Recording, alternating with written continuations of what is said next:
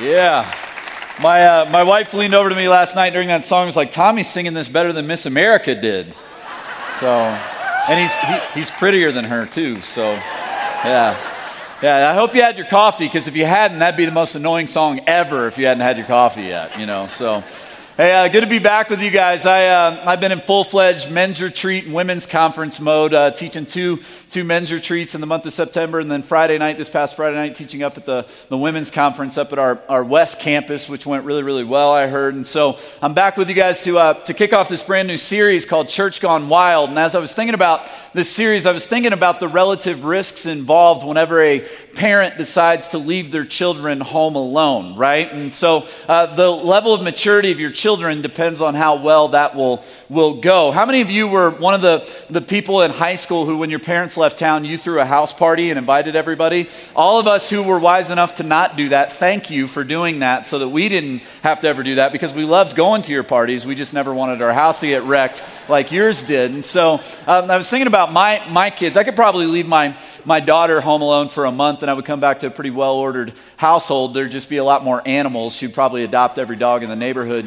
that'd be the only difference. But if I were to leave my two middle sons alone for more than an hour or so, I'm quite confident I would come back to a burned down house and they would be living naked and afraid style out by the pond, very, very happy, mind you, but that's probably what would happen. And so as we're jumping in this new series, what we're going to be looking at this weekend is this Church Gone Wild, and we're going to be looking at this letter that the Apostle Paul wrote back to this group of Christians in this city, this town called Corinth. And he helped start this church, and he stayed there for about a year and a half, but then he had to move on. And as he was away, when he left, man, the church went wild. The kids went crazy, so to speak. And it's not really a big shock, because the Corinthian people were starting off in a pretty wild and crazy place. Corinth was a big city. It was a port city with lots of people traveling to and from it, and they worshipped all the Greek gods there, kind of the pantheon of gods. Most famously, they were known for their worship of the goddess Aphrodite, to which they had a huge temple dedicated to her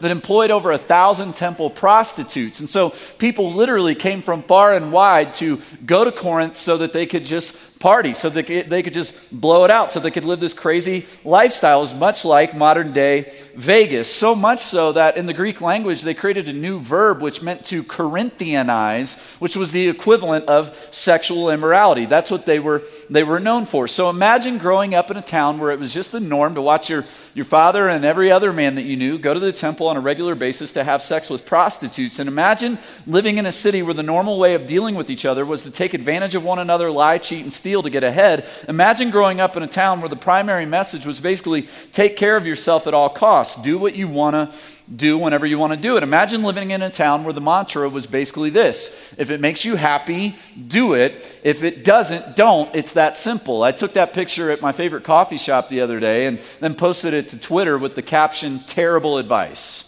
Because if you really, really think about it, like, that sounds really, really nice. If it makes you happy, do it. If it doesn't, don't. It's that simple. But if you actually examined your life and said, if I would have followed that mantra at all moments along the way in my life, imagine how much of a wreck your life would be. Imagine the morons you would have married if you would have followed that advice, right? And some of you are like, I know, that's what I did, right? Don't look at anybody right now, all right? Just look straight ahead, all right? Imagine you would have never gotten out of school, because how many days did you feel like getting up and going to school? How many days did it make you happy to go to school? You wouldn't even have a job right now, because it doesn't always make you happy to go to work. It doesn't even make you happy to always feed your children. Your children would starve to death if you followed that advice. But yet the great theologian Farrell says happiness is the truth, right? That's what Tommy just sang for us. I talked to a guy the other day who said, you'll never be able to convince me that I'm not the most important person on the planet. I'm number one. So the way that I live is, if I want to do it, I do it. If I don't want to do it, I don't. And that was really the mentality of the city of Corinth. So when Paul goes there, and we're going to look at a little bit of the backstory in the book of Acts chapter 18, when he goes there and he tells people about Jesus, strangely enough, he runs into all kinds of conflict. And when Paul goes to Corinth, I also think Paul is at one of the lowest points of his life, because he's been run out of the town of Thessalonica. He goes to Athens, Greece, and he debates with some of the greatest philosophers there, and nobody really really listens to him because they love his style, but they're not really interested in the substance of his message. And prior to that, he had spent time in Philippi where he got beaten up and thrown in jail. And so I think Paul's at a really low point in his life when he shows up in Corinth. And it's been just a really, really tough run. And it gets even tougher when he gets to Corinth because he starts telling everybody about Jesus. And the Jewish people in town don't really like his message because their perception of the Messiah was that he was going to be a political deliverer, which is not what Jesus did. And all the Greek people in town have no interest in Jesus because they value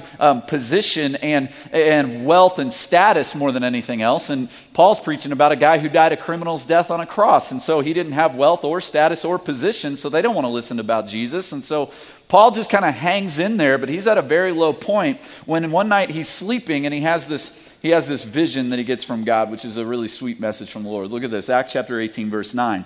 And the Lord said to Paul one night in a vision, "Do not be afraid, but go on speaking and do not be silent. For I am with you, and no one will attack you to harm you. For I have many in this city who are my people." So what God's doing right there is he is basically guaranteeing the results to Paul. He's going, Paul, here's your job. Just do what I've told you to do. Keep talking about Jesus. I will do the saving.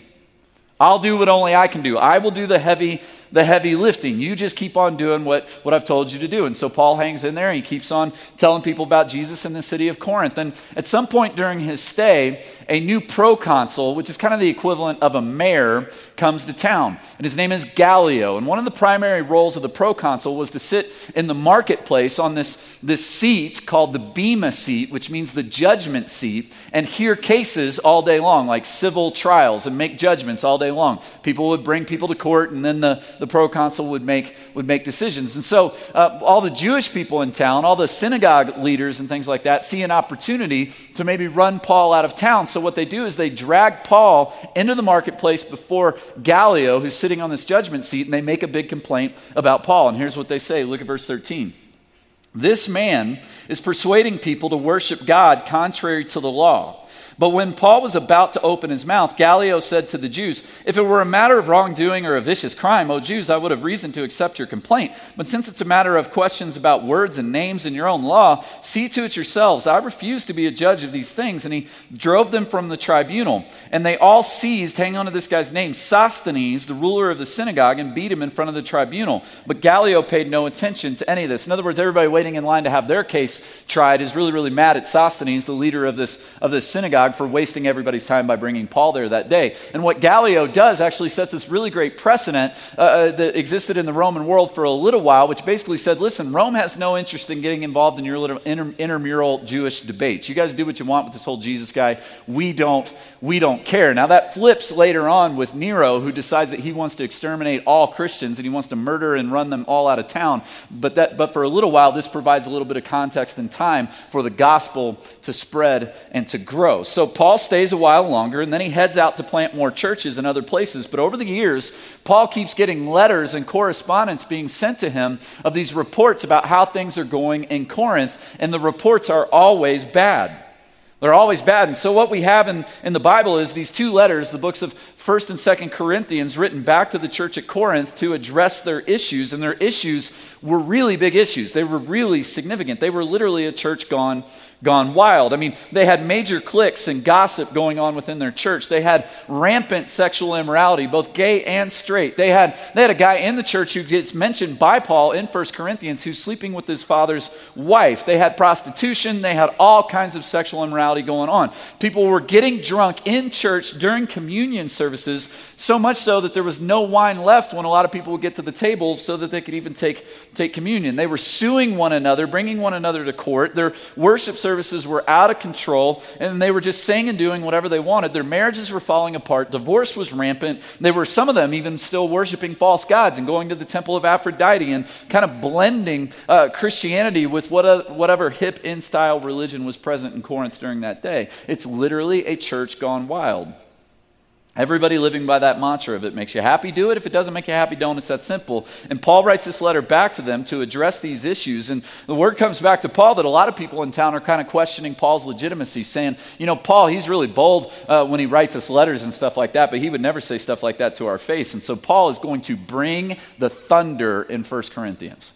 That's what he's going to do. I mean, he is going to bring some really hard truth down on this church at Corinth. But in order to understand why he's doing that, Paul gives us both the motivation and the reason for the tone that he's going to have in this letter in 1 Corinthians chapter 4, verse 14. Look at this. He says, I do not write these things to you to make you ashamed. In other words, his motivation is not to shame anybody today. That's not what he's after. But rather to admonish you as my beloved children. For though you have countless guides in Christ, you do not have many, give me the word, fathers. For I became your father in Christ Jesus through the gospel. I urge you then, be imitators of me. In other words, he's going, you guys got all kinds of Christians in your ear, giving you all kinds of different opinions, everybody trying to point you in different directions. What you don't have is a solid spiritual father. That's what you don't have. That's what you're lacking. Now, I think this is really key. This is important for understanding both the tone of this letter and the motivation for this letter. In other words, there comes a time where a good father puts his foot down and just says, enough. Enough is enough. And a good father comes alongside his children. That's what admonish literally means. And at the same time points to a better way and helps them walk in that better way and cheers them on as they do it and corrects and disciplines them when they don't. All of those things are in the job description of a good father. And that's a challenging, difficult task to figure out that perfect balance of discipline and encouragement, how to reprimand your kids without crushing them, how to discipline them well without shaming them. And Paul says, listen, I'm up to the task. I am your spiritual father. And he makes this amazingly brave statement. He says, just be imitators of me. Watch me. Do what I do, say what I say, follow me. I'll go first. I'll be the leader. I'll show up and I'll show you what this looks like. So the tone of this letter is going to be incredibly fatherly, and the motivation behind this letter is entirely fatherly, because a good father at the end of the day wants good for his kids. A good father wants good for his kids. And here's a real key part, and his kids know that. And so that's what Paul's trying to do there in chapter 4, is just to make sure they know, I want good for you. I want what's best for you. I want you to have a great life. I want you to live this life the way that God intended you to live this life, because I love you and I want good for you. So Paul is hearing that the kids are immature, they're going crazy in his absence, and he's about to bring some order back to the house. And he does that because he wants something more for them. He wants good for them, even if that means he has to be really, really fatherly and really, really stern with them. I mean, look at what he says in verse 18. This is a very fatherly thing to say. Some of you are arrogant, as though I were not coming to you, but I will come to you soon, if the Lord wills, and I'll find out not the talk of these arrogant people, but their power. For the kingdom of God does not consist in talk, but in power. What do you wish? Shall I come to you with a rod, or with love and a spirit of gentleness? Paul's saying, man, you guys are really, really brave behind a pen and a piece of paper. We'll see how powerful you are face to face. See, one of the most loving things a father can do is intervene in the lives of his children when his children are running off course and headed in the wrong direction. Course correction, discipline is one of the key roles of a father. I mean, how many of us in this room can look back at our lives and go, yeah, that's what was missing in my life, was I didn't have anybody. I didn't have a father to come into my life to correct my course, and I went off in all kinds of directions. See, a father, when he intervenes in the lives of his kids when they're headed in the wrong direction, has the ability to save his children a lot of pain and suffering if they'll follow his wisdom. And that's what Paul's trying to do here, and he's willing to bring the rod of discipline if he has to, because he loves his kids. So one of the questions that you probably need to wrestle with as we dive into this series is simply this. Are you ready to hear some really tough stuff in this series? So we're going to get into some really hard, really heavy, really relational things in this series, and this is going to come from a fatherly perspective, and some of us are not so good at receiving fatherly wisdom because we never really got much of that, and so we become resentful towards it. Or some of us, maybe we're craving it, and so this will be what you've been looking for a long, long time, but you need to ask yourself, are you prepared to hear some really, really hard truth in this series? So that's the framework, that's the tone. So now we're prepared to go back to the beginning of 1 Corinthians chapter 1, verse 1. Look at this. Paul, called by the will of God to be an apostle of Christ Jesus, and our brother Sosthenes. So the guy who got beat down in the marketplace that day, who was the ruler of the synagogue, has now become a Christian. That's kind of cool. To the church of God that is in Corinth, to those sanctified in Christ Jesus, called to be saints, together with all those who in every place call upon the name of our Lord Jesus Christ, both their Lord and ours. Grace to you and peace from God our Father and the Lord Jesus Christ. It's interesting that Paul's first word is grace. He keeps going. I give thanks to my God always for you because of the grace of God that was given you in Christ Jesus, that in every way you were enriched in him in all speech and all knowledge, even as the testimony about Christ was confirmed among you, so that you are not lacking in any gift as you wait for the revealing of our Lord Jesus Christ, who, this is the key verse, who will sustain you to the end, guiltless in the day of our Lord Jesus Christ. God is, give me the word, faithful, by whom you were called into the fellowship of his Son, Jesus Christ our Lord. Paul wants to make really, really clear before he gets into anything else that this is all about grace. He wants to make sure that we all understand, we're all on the same page, that it is Jesus' work in us and through us that changes us and transforms us before Paul ever gets into stop doing this and start doing that, before he ever starts giving us a list of things to do and not to do. He wants to establish one thing, grace, that it is Jesus who will sustain you to the end, guiltless in the day of our Lord Jesus Christ. God is faithful. He'll finish what he started in you. So don't forget that. The first word is grace. He wants to establish that before he brings this really, really hard truth that now in verse 10 he's going to start to dive into. So look at this, verse 10.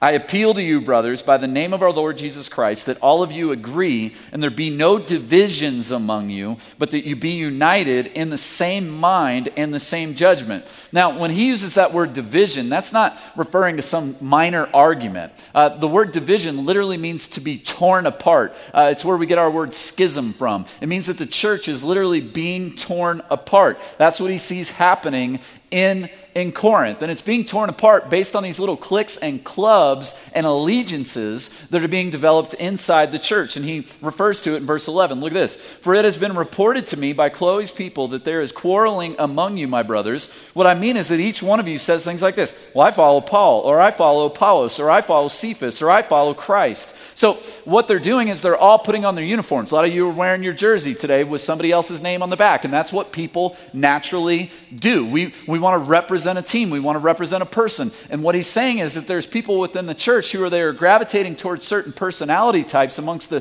teachers and preachers in Christianity during that time. Some of them are gravitating towards this guy named Apollos, who was this young, very persuasive, stylish preacher who early on in his career lacked a lot of substance and needed some correction. Some of them are saying, no, we're on Peter's team because that's what Cephas is. That's the Aramaic of Peter. So they're like, we're with the OG, the original, the Apostle Peter. We're with him. And then there's people going, no, we're with Paul. And then there's people who are playing the ultimate spiritual card and going, we're just on Jesus' team. All that kind of thing is going on. And that's what people naturally do, is we have this tendency to value style over substance. And what Paul's going to boil this down to is to say, listen, a mature follower of Jesus values substance over style. A mature follower of Jesus doesn't show up to church to hear a person. A mature follower of Jesus shows up to meet Jesus. That's what he's going to boil this down to. Look at verse 13. He gets a little sarcastic here, which I totally dig. Paul has a spiritual gift of sarcasm. He says, is Christ divided? Then he says this, was Paul crucified for you? Or were you baptized in the name of Paul? In other words, Paul's going, you jokers, I didn't die for you. I didn't save you. This has never been about me. He's going, you knuckleheads, get this through your brain. Jesus did all that for you. Jesus saved you. Don't act like me and Apollos and Peter are all on a different team. We're all on the same team. It's called Team Jesus. You want to wear a jersey, wear the one with Jesus on the back. But Corinth was this town that was really into big name philosophers and famous people who could speak with serious eloquence. And so they brought that mentality into the church, and they can't really let go of that. And so they had this tendency to kind of play this game where they picked their favorite preacher and they picked teams and divided the church based on that. But Paul wants to remind them of something else. Look at verse 17. For Christ did not send me to baptize, but to preach the gospel, and not with words of eloquent wisdom, lest the cross of Christ be emptied of its power. So this is a very interesting thing Paul is saying right here. He's basically saying this. If he would have showed up in town and just kind of said, all right, I'll play your game. I'll deliver these sermons, these speeches with great eloquence and wisdom. I'll use all the form of your modern day debaters and all that kind of stuff. I'll be the ultimate in style. If he would have played that game, if he would have pandered to that, he's saying, I would have emptied the cross of its power. Because this culture that he was walking into just valued the form of debate, but had absolutely no concern for the actual truth being argued. Like, did you ever take a speech class or a debate class where you were assigned to argue something that you didn't actually believe in? And if you were really good at it, you could still win the debate, even though you weren't actually compelled by what you were arguing for, because you were just a good arguer. Some of us are just really good arguers. And that's what Paul is saying, is I wasn't out to be a really good arguer. I wasn't out to be a really good debater. I wasn't out to score points or draw fanfare. He wasn't out to win any popularity contests. Paul's concern was always substance over style. So the question becomes, well, what was that substance? What was the substance of your message, Paul? He makes it really, really clear. The cross. The cross. And what Jesus did on the cross and the power behind that. He continues on in verse 18. He says, for the word of the cross is folly, foolishness to those who are perishing, but to us who are being saved, it is the power of God. In other words, this beautiful, amazing grace message that Jesus came, was fully God, fully man, died on the cross on behalf of our sins, did for us what we could not do for ourselves so that we could be reconnected back to God, Paul says, is foolishness to those who are, in his words, perishing. I don't know if you've come across this, but I've come across this in my life. There are folks out there who the very sound of grace is laughable to them. It's ridiculous, it's foolish, it's stupid, it's ludicrous. It's something they look at and they go, that is just dumb. At our men's retreats last month, we really looked at Proverbs 1:7, which says this, the fear of the Lord is the beginning of knowledge, yet fools despise wisdom and instruction. That word fear means literally trusting someone's intentions towards you. In other words, literally trusting God's intentions as a good father is the first step on the path to wisdom. The flip side of that is this. Fools actually look at wisdom and call it foolish. They see the world upside down. You know what that is? That's heartbreaking. For someone to see such a good thing, such a beautiful thing, and to call it dumb, to call it foolish, to call grace ridiculous. See, I don't know about you. I got friends who aren't followers of Jesus who their response to grace so far is that's absurd. That's dumb. How could you believe in that? How could you think that's a real thing? They think the message of the cross is foolish. And it's precisely this laughable, ludicrous message of the cross that God is going to use to humble, to shut up, and to make sit down those who put their value and hope in human argumentation and wisdom. Look at what Paul says next. Look at verse 19. For it is written, I will destroy the wisdom of the wise, and the discernment of the discerning I will thwart. Where is the one who is wise? Where's the scribe? Where's the debater of this age? Has not God made foolish the wisdom of the world? In other words, Paul's interest is ultimately not in presenting finely tuned, stylish arguments and debates. So he's saying to this church, if you're looking to divide up God's church based on all of those things, then just know one thing. You are not aligned with the purposes of Jesus. If you're going to tear apart the church based on human leaders and preferences and style, he's saying you're immature, you're a bunch of babies, and you're missing the point. And that's what he goes on to say in chapter 3 as he really indicts this church when he calls them a bunch of babies. Look at this. He says, but I, brothers, could not address you as spiritual people, but as people of the flesh, as infants in Christ. I fed you with milk, not solid food, for you were not ready for it, and even now you're not ready, for you are still of the flesh. For while there is jealousy and strife among you, are you not of the flesh and behaving only in a human way? For when someone says, I follow Paul, another says, I follow Apollos, are you not being merely human? What then is Apollos? What is Paul? We're just servants through whom you believed, as the Lord assigned to each. I planted, Apollos watered, but God gave the growth. So neither he who plants nor the one who waters is anything, but only God who gives the growth. In other words, he's going, you bunch of babies, you need to grow up. Quit dividing the church based on silly things like who your favorite preacher is. There are way more important things, namely Jesus. Jesus is the point of this whole thing. Jesus is the one who changes you, not Paul, not Apollos. But yet they're holding on to these things that the culture around them valued so highly. And that's this idea that everyone, in order to gain their own personal identity and value, had to find that in somebody else. Somebody who had some sort of skill or talent, somebody who was famous, somebody who was well known, whatever that was. In a city that loved to listen to famous people argue and debate and prove how wise they were, the Christians in the church in Corinth couldn't let go of that. And so they adopted this celebrity worship mentality within their church. And they brought it with them, and it was tearing the church apart. Now, why would that happen? Well, it's kind of human nature.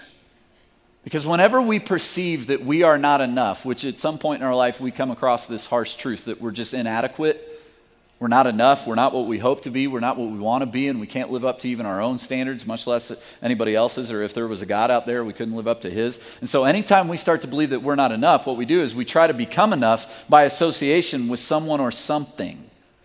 The other day I was standing in line at the grocery store and I listened to this long, lengthy, elaborate conversation about the Kardashian family.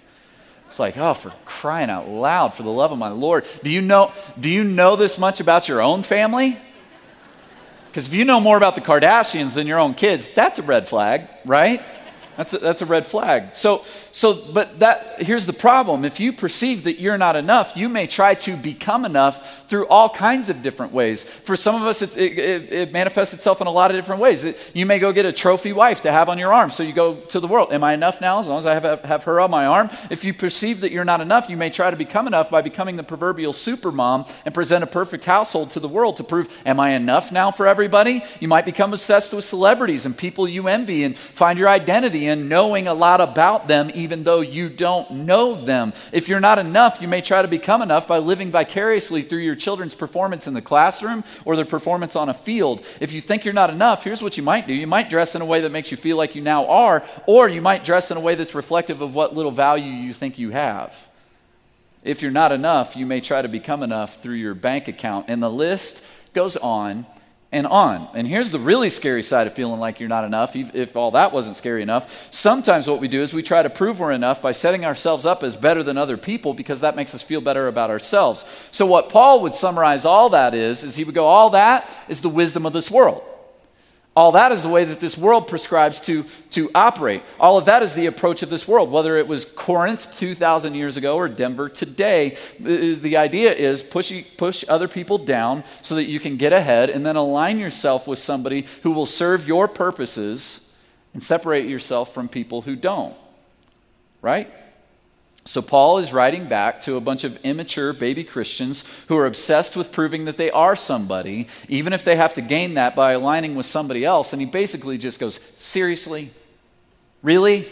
This is the game that we're going to play within the church? I mean, look at what he says in verse 26. He's going, do you remember who you were before you met Jesus? Look at this. For consider your calling, brothers. Not many of you were wise according to worldly standards. Not many of you were powerful. Not many of you were of noble birth. But God chose what is foolish in the world to shame the wise. God chose what is weak in the world to shame the strong. God chose what is low and despised in the world, even things that are not, to bring to nothing things that are, so that no human being might boast in the presence of God. So let me try to say this as concisely and clearly as possible. What Paul is saying is this. Based on the world's standards, most of you, before you met Jesus, the world considered you absolutely irrelevant, inconsequential, and worthless. But God, two of the most beautiful words put together in the Bible, but God chose you. And therein lies your value. Therein lies your identity. You are God's, and yet you want to wear the Team Apollos jersey? You want to wear the Team Paul jersey? How lame is that? Look at what he says in verse 30. And because of him, you are in Christ Jesus. That's your team. Who became to us wisdom from God, righteousness and sanctification and redemption, so that it is written, let the one who boast in the Lord. In other words, you weren't changed by anybody but Jesus. You aren't being changed by anybody but Jesus, and nobody else paid the price for your sins but Jesus. So if you're going to boast, man, boast and brag in who Jesus is and what he's done. And he's saying if everybody will just adopt that mentality, if everybody will get on the same page and on the same team, then the church won't be getting ripped apart.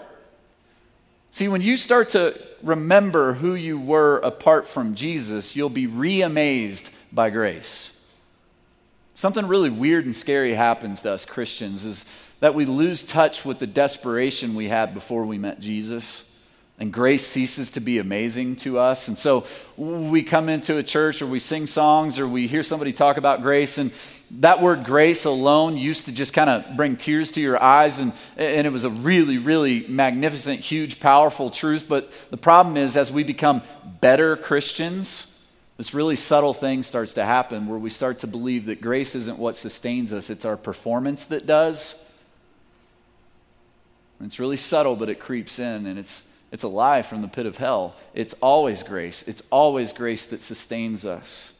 So when you remember who you were apart from Jesus, all of a sudden you're set free, and you no longer have to prove yourself through any false temporary measures of proving your worth, and you certainly don't have to look down at other sinners saved by grace and throw stones at them, because you realize, man, we're all, apart from Jesus, just sinful, broken, messed up people, and any change or improvement in our lives is first attributed to his work in us and through us. So we have nothing to boast about but Jesus, and that's such a liberating thing when you no longer have anything to prove. See, that's the model that Paul gave them when he came to Corinth. I mean, let's be honest. Paul was a genius. He was the smartest guy in the room, no matter what room he was standing in. If he wanted to come and win all the arguments in Corinth, he could have. If he wanted to come into town and just prove how smart he was, he could have done that. But he was interested in something much deeper than winning arguments. He was after people. And winning arguments doesn't transform people. So, this is what he says in chapter 2, verse 1. And I, when I came to you, brothers, did not come proclaiming to you the testimony of God with lofty speech or wisdom. For I decided to know nothing among you except Jesus Christ and him crucified. And I was with you in weakness and in fear and in much trembling. This is a low point in his life. And my speech and my message were not in plausible words of wisdom, but in demonstration of the Spirit and of power, so that your faith might not rest in the wisdom of men, but in the power of God. He's going, listen, I decided not to try to flaunt or show off how smart I was when I came to town. I decided to make one thing abundantly clear: Jesus Christ and him crucified. On a day in history, this is what Jesus did for you. You want to have arguments about all this other stuff? Let's boil it all down to this one thing.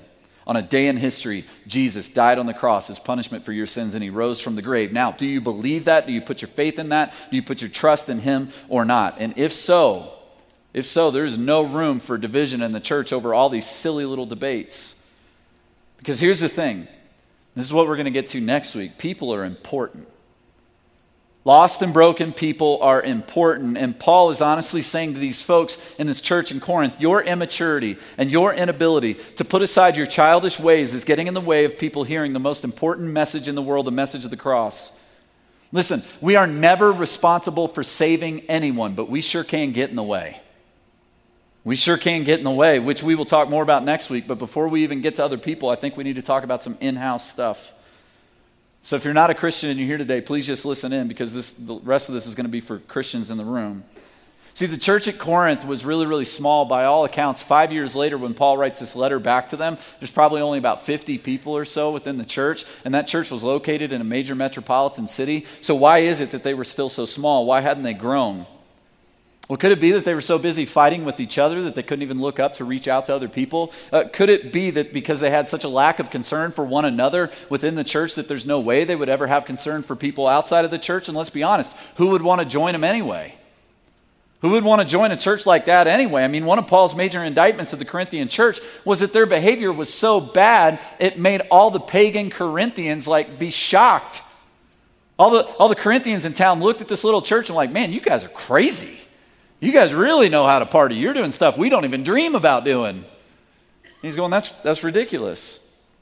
They were divided. They were pushing and shoving to the proverbial front of the line. They're sleeping with whoever they wanted, whenever they wanted. They were taking each other to court. They were fighting, berating, putting one another down. They were getting drunk all the time. Their worship services were a chaotic mess that nobody could benefit from. A lot of them were still worshiping idols, and the list goes on and on and on. So why would anyone want to be a part of that? So let me land here, all right? After doing 2 weekends of men's retreats and then Friday night teaching at the women's conference and kind of listening to men and women in this church and hearing their stories and all of that kind of stuff. It's been a great month, I think, in the life of our church. I think we got to launch out of this into some new territory. And one of the things I think that we need to just say plainly is this: we need to get on the same page, folks. We need to get on the same page. We have to realize we are on the same team, and we need to quit throwing stones at one another like siblings who think the other one's the problem or the other one's the enemy. We have a common enemy, and guess what? It's not each other. We have an enemy. It's just nobody in this room. See, this church in Corinth, man, their struggle was with arrogance and pride amongst Christians. Everyone thought they were the most important person in the room, and no one would help or love or serve one another. No one would put the needs of others ahead of their own. So let me just say some things that this is going to be hard truth, all right? So this is why I said you got to kind of examine your heart and be honest. Are you ready to receive this kind of truth or not? And some of you aren't, and that's okay. Some of you are, and I hope this is helpful. But let me address a few different groups of people in the room. Let me talk to single people in the room. Say this as plainly as possible. You need to understand something. It's not the church's job to find you a husband or a wife. We are not Match.com. We're not eHarmony. You know what your job is? To become the type of follower of Jesus that God would be a good father to give to another one of his kids. That's your job, so grow up. Married women in the room, let me talk to you for a second. Your husband's not the enemy. I know it feels like he is some days. He's not. Listen, all this man stuff that we've been doing around here for so long, we are not pandering to your husband. We're not trying to just be a manly church or whatever. We are challenging your husband with reckless abandon to bear responsibility, to provide and to protect, to lead with grace and to follow with truth, to recapture biblical manhood at its best. It's a heavy responsibility that God has given your husband, and we are trying to help and encourage and challenge all at the same time, and we are not going to stop. And if you think putting the brakes on that would do anything but harm women, you need to grow up. Let me talk to married men in the room. Yeah, a few people. Yeah, all right. The rest are like, what's his email address? All right. Let me talk to the married men in the room. Your wife is not the enemy. I've had some heavy conversations over this past month. Your wife is not the enemy. Listen, gentlemen, loving, serving, protecting, providing, and being willing to lay down your life for her and putting her needs before your own does not come with a disclaimer, an out clause, a prenuptial agreement. It is a covenant before the sovereign God of the universe meant to be permanent, despite her attitude, behavior, or her sinful actions. Grow up, men. Your children are not the enemy. I know it feels like they are Satan incarnate on some days that end in Y. I know, all right? They're not the enemy. We're on the same team. Children, your parents are not the enemy. They're not. You think you're so easy to raise? You're not. Grow up. Listen, no one sitting in this room is your enemy. Not your ex-husband in the balcony, not your ex-girlfriend in the back, not your stepdad sitting 2 seats down, not the enemy. But as long as we keep being tricked into thinking that someone in this room is the enemy, our church community will be limited in its ability to reach lost and broken people because we can't keep our own house in order. This church will never be more healthy than the hearts of the people in this room. This church will never be more healthy than the marriages in this room, than the families represented in this room that make it up. So here's what I want to leave you with thinking about before next week. And I said this at the men's retreats, and I said this at the women's conference on Friday night. Your intentions don't mean anything. Stop immaturely giving that trump card out there going, well, I intended, I always wanted, that my heart I wanted to be. Listen, how many of you in this room had a conversation with one of your parents at some point in your life where they looked at you and went, well, I always intended to be there for you, and you look back and went, I don't care what you intended to do, you weren't there. Intentions don't mean anything. What you do is what matters. Andy Stanley says it really well. Direction, not intention, determines your destination. In other words, what you are actually doing, the steps you are actually taking will determine the outcomes of your life. I'm not talking about heaven and hell. That is determined solely based on what Jesus did for you. It has nothing to do with what you could ever try to do for yourself. What I am talking about is whether you decide to bring hell to earth or not. That is determined by what you do. So here's a few more questions. If you keep on doing what you're doing, where's that going to end up? I mean, this is reverse engineering. We've been down this path. What's the target? What's the bullseye? Where do you want life to go? And what are you doing right now? Not tomorrow, not next week, right now that will get you there. In that direction. What small adjustments need to be made now, or major adjustments need to be made now, so that you can hit the bullseye that you're aiming for in your life? So here's some more questions. Who do you need to reconcile with? Who do you need to apologize to? Who do you need to ask forgiveness from or give forgiveness to, so that we can actually turn and shoulder to shoulder face the real enemy instead of fighting and dividing amongst one another? And I know, man, that is all overwhelming and scary, and it feels impossible. And I've watched all weekend as people have folded their arms and burned holes through me with their eyes. I know all that sounds just too much. I'll just quote Jesus to you. With man, this is impossible. But with God, all things are possible. If it were just up to us to fix ourselves and fix our relationships and fix all this and to make the church not a mess and all that kind of thing, man, we're in a lot of trouble. But with God, all things are possible. So all week long, I've been reading Psalm 46 pretty much every day this week, and I won't read it all to you. I'll just read you a couple of my favorite parts. It says this: God is our refuge and strength, a very present help in trouble. Therefore we will not fear. Though the earth gives way, though the mountains be moved into the heart of the sea. And famously, I love this line, be still and know that I am God, which has a flip side to it. You know what it is? It's a beautiful truth. Be still and know that you're not God. I'm not God, you're not God, and guess what? That's really good news. It's really good news. It's good news that he has done for you what you cannot do for yourself, so now you can do what you never thought you would have the strength, the ability, or the power to do. Let's ask him for help. God, we come before you, and we need you. We need your help. We're a mess most of the time, and the rest of the time we're just not admitting that we are. God, we can't live up to your standards. We fall short all the time, and that's why we're so thankful for your grace, and we're so thankful for your mercy. But God, sometimes we try to rely on your grace and mercy to get us out of hell and get us into heaven, but we forget to rely on your grace and mercy every day for all of life, in the midst of our relationships, in the midst of our struggles, in the midst of our fears, in the midst of all the things that just weigh us down and make us heavy burdened. God, I pray that you'll lighten our burden today through your grace and through your mercy, and that we can have confidence that you want good for us as a good father. And we can know this because on a day in history, you sent your one and only son, Jesus, to die on a cross and raise him from the dead so that we could know your name, so that we could walk in an intimate relationship with you. God, you're a good God. Help us to believe that and know that at the core of our being. It's in Jesus' name we pray. Amen. Let's all stand and worship.